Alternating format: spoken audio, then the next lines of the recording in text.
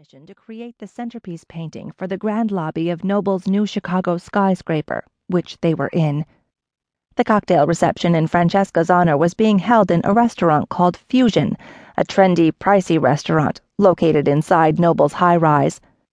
Most importantly to Francesca, she would be awarded $100,000, something she could sorely use as a struggling Master of Fine Arts graduate student.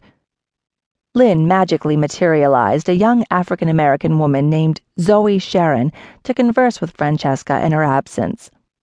"It's a pleasure to meet you," Zoe said, flashing an orthodontist's dream smile as she shook Francesca's hand.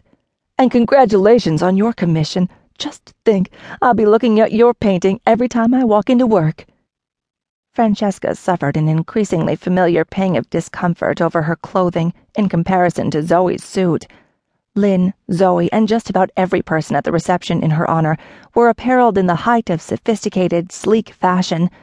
How was she to know that boho chic wouldn't work at a Noble cocktail party? How was she to know that her brand of boho chic wasn't really chic at all? She learned Zoe was an assistant manager for Noble Enterprises in a department called Imagetronics. What the hell was that? Francesca wondered distractedly as she nodded in polite interest, her gaze flickering again toward the front of the restaurant. Noble's mouth softened slightly when Lynn reached him and spoke. A few seconds later, a detached, bored expression settled on his features. He shook his head once and glanced at his watch. Clearly, Noble didn't want to go through the ritual of meeting one of the many recipients of his philanthropic efforts any more than Francesca wanted to meet him. This cocktail party in her honor had been one of the onerous activities that accompanied the winning of the commission. She turned to Zoe and grinned broadly, determined to enjoy herself now that she'd confirmed her anxiety about meeting Noble had been a waste of time. "So, what's the deal with Ian Noble?" Zoe started at her bald question and glanced toward the front of the bar where Noble stood. "The deal? He's a god, in a word." Francesca smirked. "Not much for understatement, are you?" Zoe broke into laughter. Francesca joined her.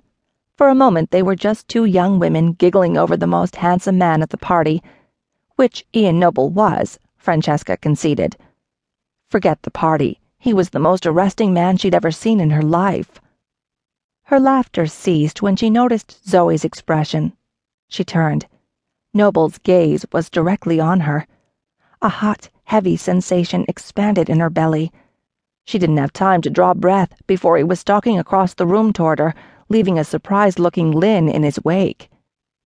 Francesca experienced a ridiculous urge to run. "Oh, he's headed this way. Lynn must have told him who you were," Zoe said, sounding as bewildered and caught off guard as Francesca felt. Zoe was more practiced in the art of social elegance than Francesca, however. By the time Noble reached them, all traces of the giggling girl were gone, and in their place stood a contained, beautiful woman. "Mr. Noble, good evening." His eyes were a piercing cobalt blue. They flicked off Francesca for a split second. She managed to suck some air into her lungs during the reprieve. "Zoe, isn't it?" he asked. Zoe couldn't hide her pleasure at the fact that Noble had known her name. "Yes, sir. I work in Imagetronics. May I introduce Francesca Arno, the artist you chose as the winner in the Farsight competition?" He took her hand. "It's a pleasure, Miss Arno." Francesca just nodded. She couldn't speak. Her brain was temporarily overloaded by the image of him, the warmth of his encompassing hand, the sound of his low, British-accented voice.